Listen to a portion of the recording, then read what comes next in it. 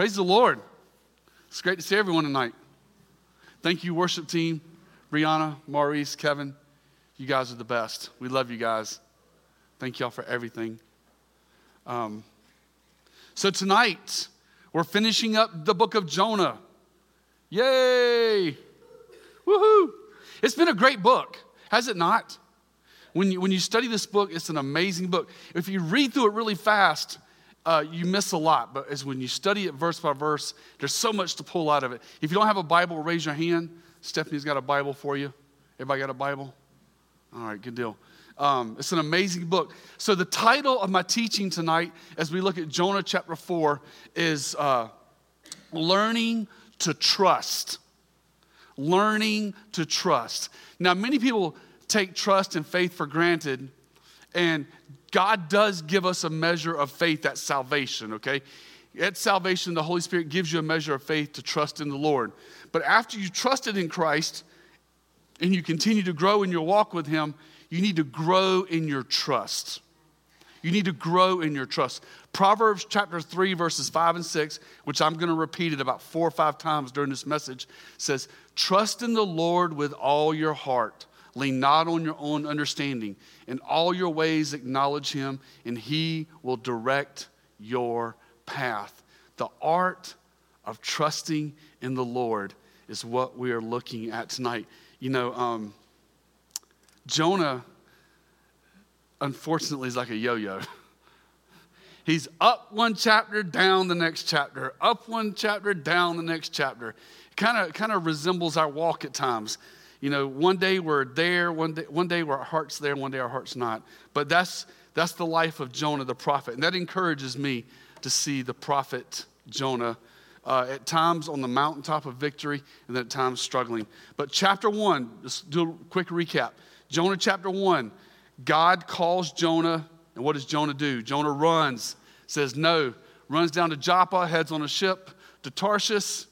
God has him thrown overboard. A whale swallows him. A sea creature swallows him. And then chapter 2, Jonah prays from the belly of the beast, the sea creature. God rescues him. Jonah chapter 3, God gives Jonah a second chance. Jonah goes to Nineveh, and what happens? Revival breaks out, and the entire city comes to know the Lord. What an amazing thing. And here in Jonah chapter 4 tonight, God is teaching Jonah the art of trusting Him and understanding that God's ways are higher than man's ways. God doesn't think like us. He's not human. He's the supernatural, eternal, almighty creator of the universe. His ways are higher than our ways. Isaiah testifies to this in Isaiah 55, verses 8 through 9, where God says, my thoughts are not your thoughts, nor your ways my ways, declares the Lord. For as high as the heavens are higher than the earth, so are my ways higher than your ways, and my thoughts greater than your thoughts. And I would add to that, God's thoughts and God's ways are infinitely greater than man's ways. He's that much greater, He's that much higher, He's that much more powerful. But in His sovereignty, in His goodness, in His grace, in His mercy, He's chosen to reveal Himself to us through the Bible. And we praise the Lord for that. 2 Timothy 3:16, all scripture is theopneustos, is breathed out so that we can know God and get to know Him. When we open the Bible, it is God speaking to us. It is His word speaking to us greatly, and from the infinite to us finite creatures down here. So y'all ready to get into it? All right. Father in heaven, thank you, Lord, for your word. As we look at Jonah chapter 4, Lord, teach us tonight. In Jesus' name I pray. Amen. So Jonah chapter 4, verse 1. But it greatly displeased Jonah, and he became angry. That's verse 1. The dude got upset. He was not happy. He was mad. What was it that greatly displeased Jonah? Because Jonah's mad and he's upset because the people of Nineveh, these Assyrians, the enemies of Israel, had experienced God's grace and God's forgiveness. Sometimes we see very bad people doing very bad things, and the last thing on our mind is mercy and forgiveness. In our natural minds, we want judgment. And these people were the enemies of Israel, and Jonah did not like it that God had shown them grace. And this is what happens when we lose sight of who God is. So many times we can be so spiritually minded and serving the Lord, then something happens that we don't like, or we don't see the bigger picture, and we are derailed in our thinking. Now, when there's a disagreement between God and man, who is always right? God. God is always right, and we're always wrong, because He is absolute sovereign. He's absolute truth. And if there's any error, it's always on our part. But Jonah's upset. I would think in my mind, man, if God had rescued me in the depths of an ocean, in the belly of a whale, I don't see how I could ever get upset ever again. I would be so thankful in life that I was rescued and redeemed from the depths of the sea, from this sea creature. But Jonah is like us, family. He has his ups and he has his downs. And right now he's having a downtime. Let's look at verse 2. Verse 2 says, he prayed to the Lord and said, please, Lord, was not this what I said while I was still in my own country? Therefore, in order to forestall this, I fled to Tarshish, for I knew that you are a gracious and compassionate God, slow to anger, abundant in loving kindness, and the one who relents concerning calamity. Now, in verse 2 of chapter 4, this reveals to us why Jonah refused to go to Nineveh in chapter 1. Why did he refuse to go to Nineveh back in chapter 1?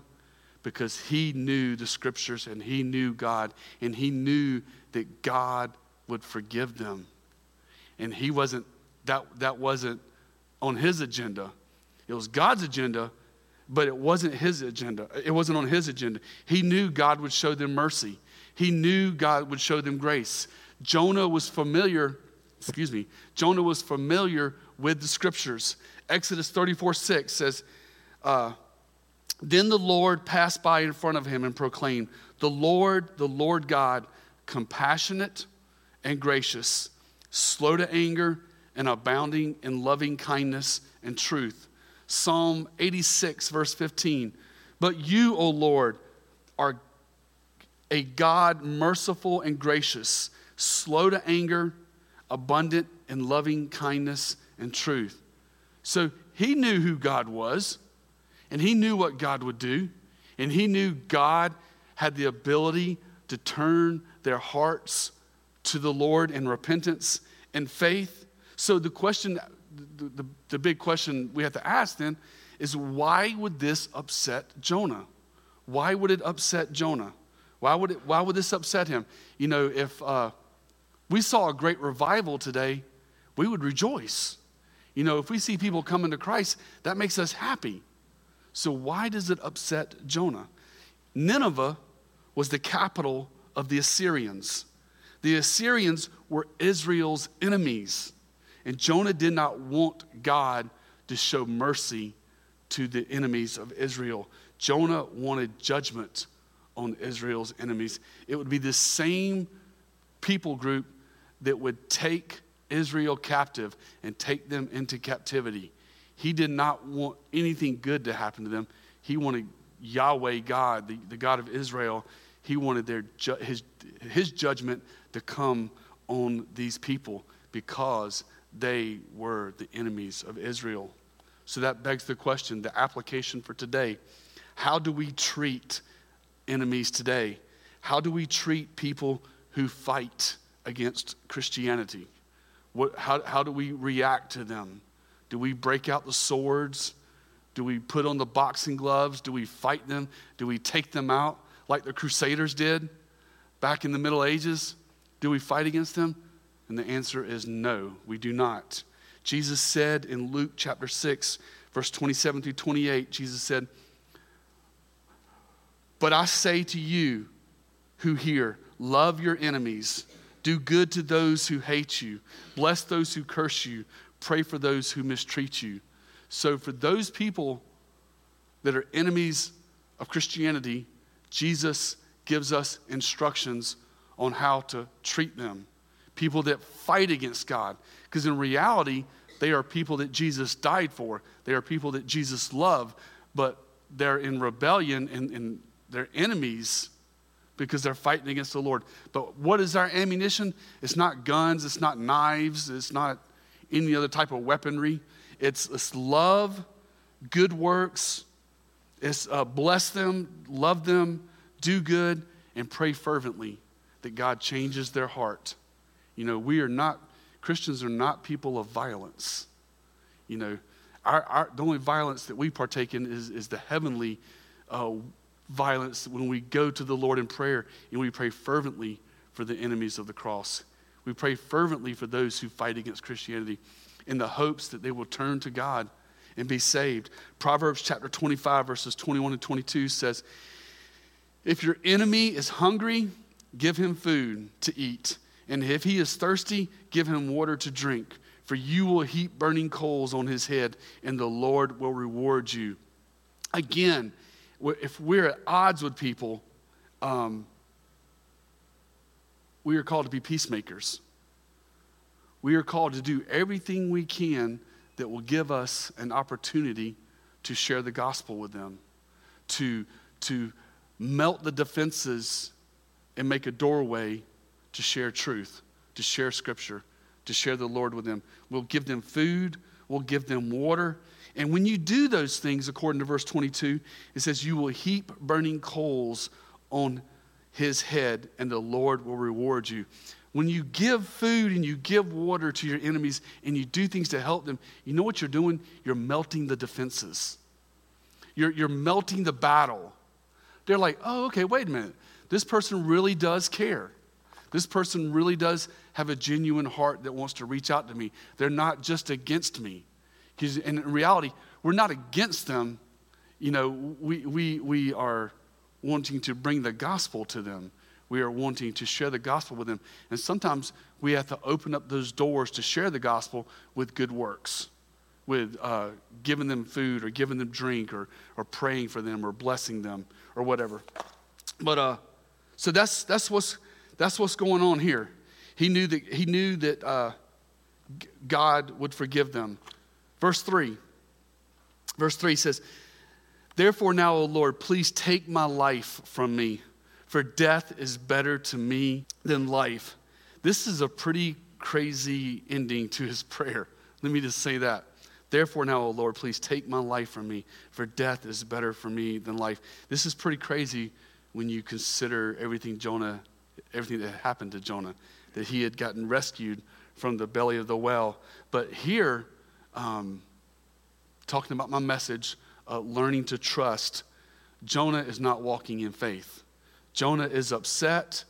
He's not walking in faith, and he's not trusting in the Lord. If anything, if you think about it, you know, being upset because people got saved, getting upset because people turned to the Lord is really a bad attitude. It's a bad attitude. And Jonah here, just Pastor David's opinion, Jonah has a pharisaical, religious, judgmental, me attitude. He does not know the ways of God in this moment, or he's forgotten the ways of God in this moment because he's in his carnal flesh. He's in his carnal mind. And sometimes we do that as Christians. You know, we're spiritually minded one day, we're heavenly minded one day, and the next day we're carnal, we're in the flesh, and the godly thoughts we had one day are not the thoughts that we had the next day. He thinks,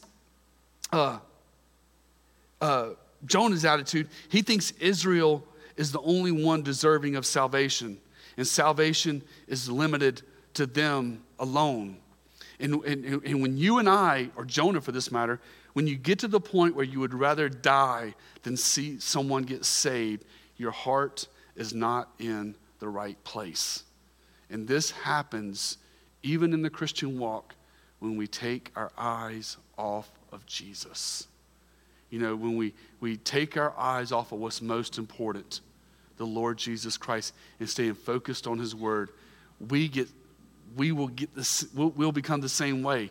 We'll get sideways in our faith. And we won't be walking in faith, and we won't be trusting, and we'll be upset at little things like this.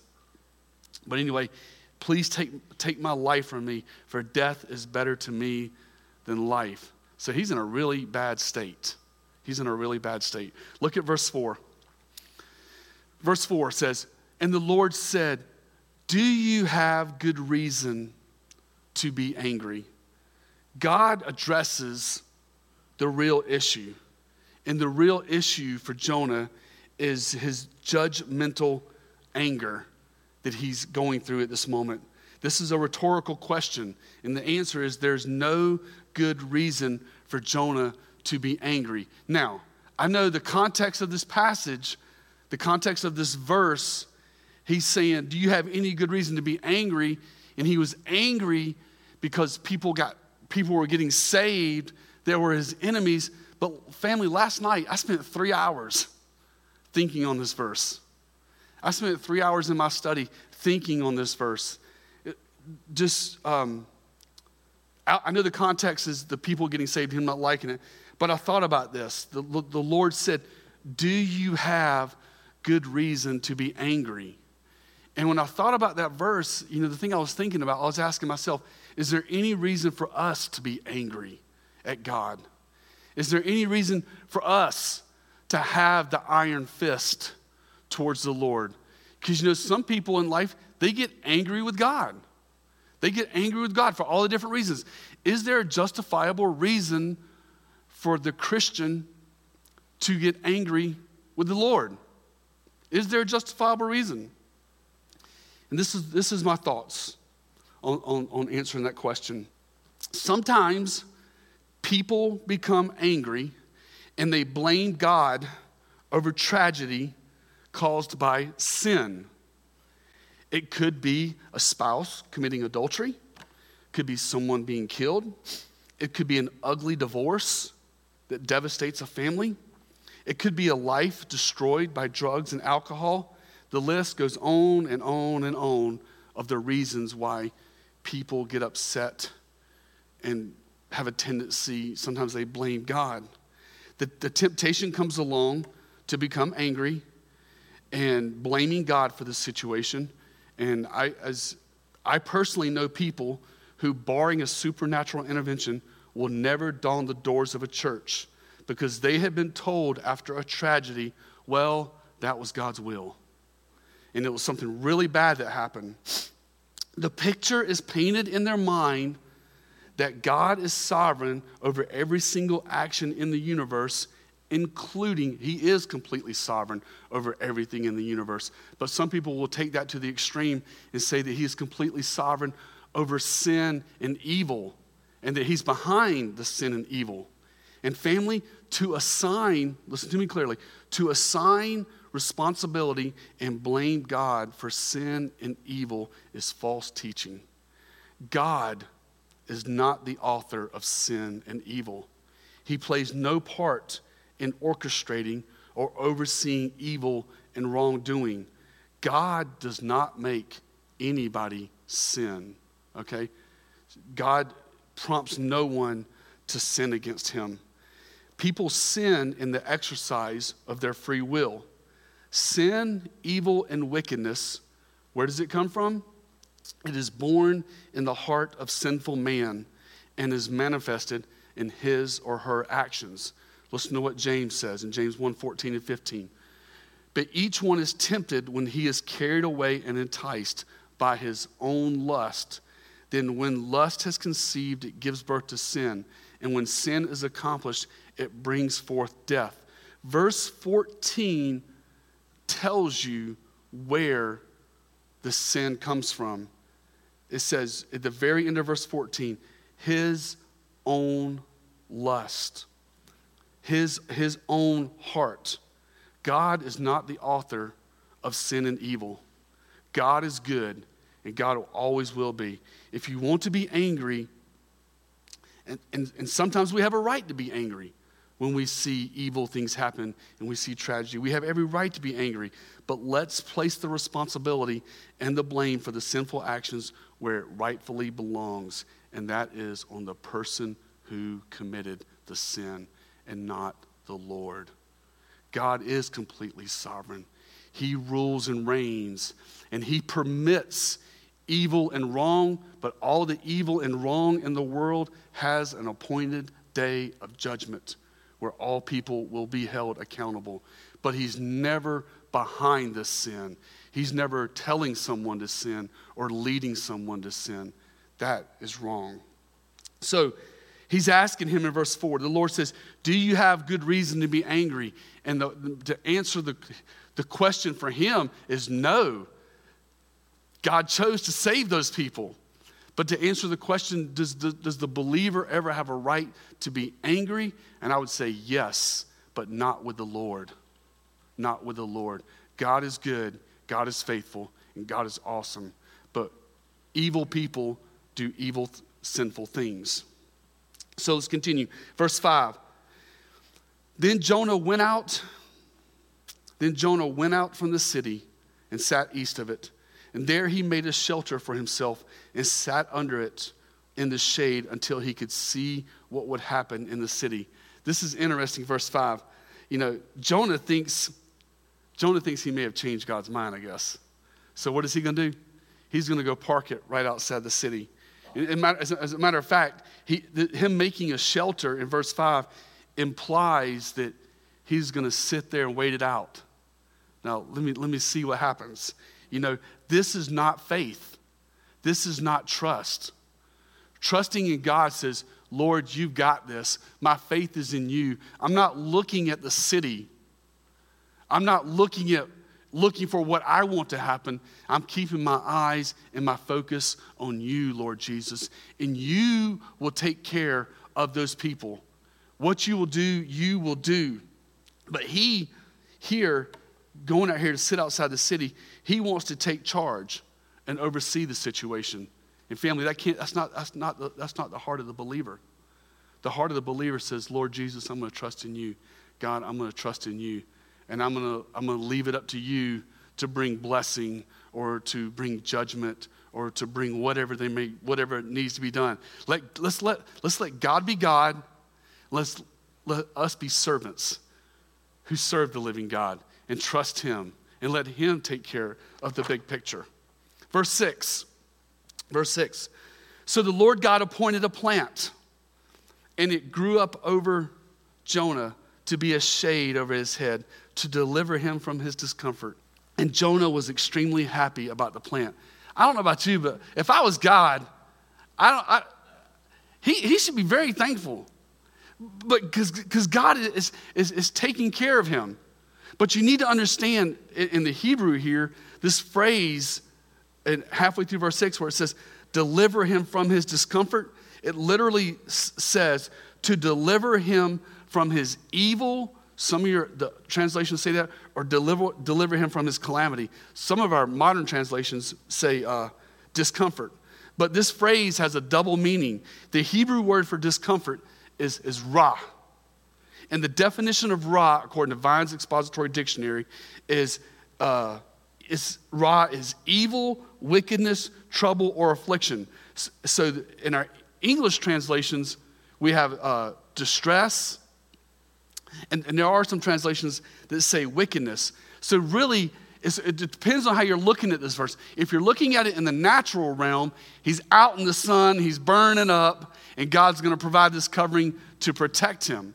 But the spiritual meaning to deliver him from his discomfort is what is fixing to take place. He is fixing to take him out of his wickedness and show him his wrong.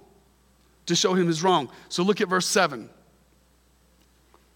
He's going to show here, he's going to show Jonah, he's going to remind Jonah who is God and who is not God. Verse 7. But God appointed a worm when dawn came the next day, and it attacked the plant, and it withered.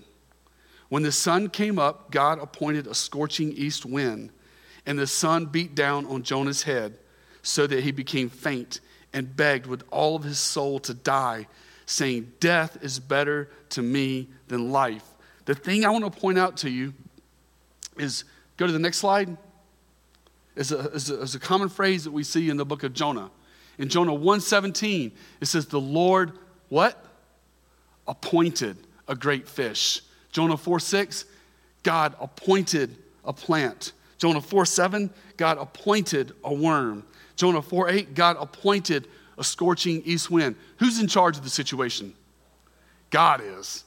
And this word appointed was his sovereignty, was his power to show Jonah that he was in complete control. The fish obeyed the Lord. The plant obeyed the Lord. The worm obeyed the Lord. The scorching east wind obeyed the Lord. But guess who didn't? Jonah. Jonah. Come on, man. Give me something to work with. But Jonah didn't. And the same can be said of us. All nature, all creation, all the universe, all the animal kingdom obey the voice of the Lord. But he has given us a choice. He has given us a decision to make. We can listen to God or we can reject God. And the wise thing for us to do is to listen to the Lord, to obey his word. God is, these phrases appointed, the Lord appointed a great fish. God is in control of this universe. God is in control of this planet. He's the one that rules the oceans and the planets and the creatures and the jungles and the South Pole and the North Pole and every living thing. He is the one that's in charge of it. And God is showing Jonah and showing us through the study of the word, and we see these phrases of his utter control and his appointing, that God is completely sovereign and God is in complete control. And because of this great truth, you and I can trust in him. Proverbs 3, 5, and 6. Trust in the Lord with all your heart. Lean not on your own understanding. In all your ways acknowledge him, for he will direct your path. He is a firm foundation. He is the solid rock we stand on, because he is the one, is the ruler and creator and sovereign Lord of everything. Amen? He's the one that rules. He's the one that reigns, and we can trust him. And, I think about I don't know about you guys, I love to fish. And there are quadrillions of sea creatures out there. And every single one of them, he directs. Every shark, every fish, every living organism, every particle of dust on planet Mars, he is in control of it all. He is in control of it all. That's how great and how awesome our God is. And that's why we can trust him. That's why we can give our lives to him. Let's continue. Verse 9. Verse 9 says, then God said to Jonah, do you have good reason to be angry about the plant? Here we go again. And he said, I have good reason to be angry, even to death. Wow. Wow.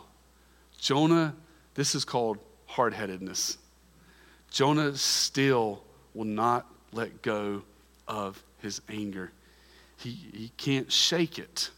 And I think it's very foolish on his part that he's stubborn. And all this goes back to his feelings towards the Assyrians living there, staying there at Nineveh, and the fact that they were enemies of Israel.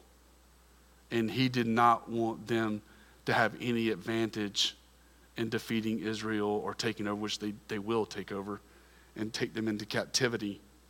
But Jonah is not seeing the big picture. He's not seeing the grand picture of what God is doing in the world in saving these people. One of the reasons why God brought salvation to Nineveh was to rebuke Israel. Because in the land of Israel, in the land of Judah, they had prophets going throughout the land, telling the people to repent, telling the people to turn to the Lord. And what did the people of God do? What did the Israelites do? What did the people of Judah do? They rejected it. They rebelled. They had stubborn, stiff hearts, the prophet says. And God says, okay, my people, my chosen people, you're not going to listen to me?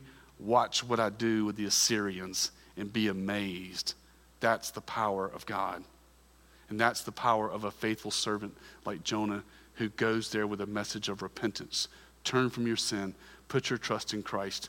Not, you didn't say trust in Christ, but put your trust in the Lord. That's the amazing thing. Verses 10 and 11, our last two verses. It says, then the Lord said, you had compassion on the plant for which you did not work and which you did not cause to grow, which came up overnight and perished overnight. Verse 11, should I not have compassion on Nineveh, the great city in which there are more than 120,000 persons who do not know the difference between their right and left hand, as well as many animals? God here in verses 10 and 11, God is pointing out to Jonah his inconsistent and error-filled thinking. He says in verse 10, look at it, verse 10, the Lord said to him, you had compassion on the plant, but in verse 11, he says, I shouldn't have compassion on the people? So Jonah, you can have compassion on the plant, but I can't have compassion. You're saying I can't, Jonah, you're saying I can't have compassion on these people who are created in the image of God? You know, if the book of Jonah had ended in chapter 3, Jonah may have been considered one of the greatest prophets. But no, Jonah is like you and me. Praise the Lord. He's prone to error, and he's prone to bad thinking at times. And this is why, friends and family, you and I have to do a good job of continually washing our hearts and washing our minds in the Word of God. You know what? If we're not in the Word, if we're not in prayer, if we're not in fellowship, we are prone to do the exact same thing. If not for the grace of God, there go you and I. That's why we study the Bible.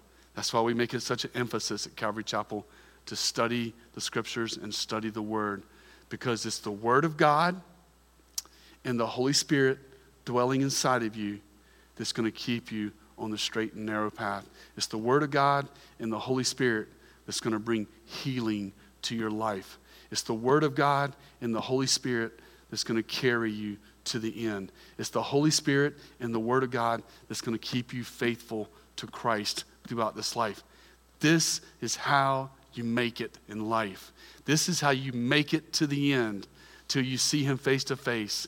Be yielded to the Holy Spirit, continually filled, going back to Him over and over, yielding your life to Him, and then filling our hearts and minds with the Scriptures. Why?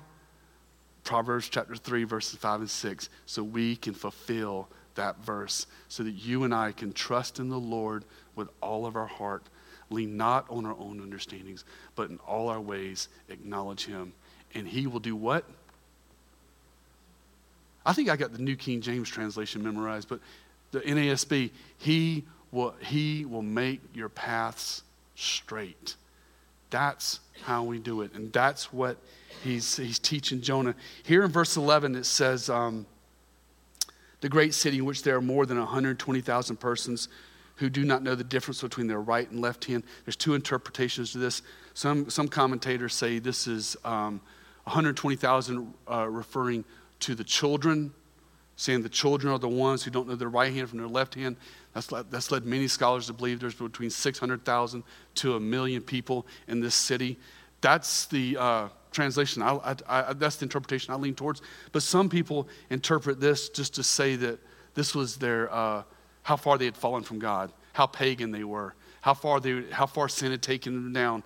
That there were 120,000 persons, and they were so corrupt and so immoral that they didn't know their right hand from their left hand, as well as many animals. Talking about the deprivation of the city and the corruption that was there. But either way, let's let God be God. Let's us be his servants. Let's love him and let's trust him with all of our hearts. And let's pray tonight. You know, people come up with objections to Christianity all the time. People face, you're going to face, if you haven't already, you're going to face trials in this life. You're going to face situations you're going to be scratching your head. You're going to be trying to figure it out. How do I fit this tragedy in to my theology? How do I reconcile my faith with something really bad happening or something tragic happen? And all I can say is this: we live in a sinful, fallen world marred by the curse, okay? Sin comes from the heart of sinful man, okay? And what we have to do is we have to look above this world. We have to look outside of this world, and we have to look to God, look to the Lord Jesus Christ, and put our trust in him. Trust in him with all of our heart, lean not on our understandings, and all our ways acknowledge him, and he will direct our path. And understand, family, that God is good. God is good. And there are things in life that will make us angry. There are things that we'll be upset with, but we cannot blame God for anything evil in this world, okay? That comes from the fall. You know, he is good, and he offers us salvation, and he's going to hold every single evil deed, every single evil action by every single person ever committed. He's going to hold them accountable. He's going to hold them accountable. But let there be nothing that can happen in this life that will pull our hearts away from the Lord Jesus Christ or cause people to abandon their faith. There's no good reason, because he is good, he is sovereign, he is Lord, and he is worthy of our trust. Amen? Let's pray. Father God in heaven, thank you, Lord, for the book of Jonah. Thank you for this awesome study that we've had in this book. And Lord, I pray tonight as we finish out this book that you will teach us how to trust you more, how to walk with you more, how to trust you more. And Lord, please deepen and strengthen our faith. And help us, Lord, to understand, God, when we face situations and it's difficult to understand, help us to remind us of what the prophet Isaiah said, where he says, your ways are higher than our ways. Your ways are not like our ways, Father. And help us to keep our eyes on you, Lord Jesus, the author and perfecter of our faith, who died on the cross, rose from the grave, and is seated right now at the right hand of the Father. To you be the glory, to you be the power, and our trust and our faith is in you. As the psalmist says, some may trust in horses, some may trust in chariots, but we will trust in the name of the Lord our God. In Jesus' name I pray, amen and amen.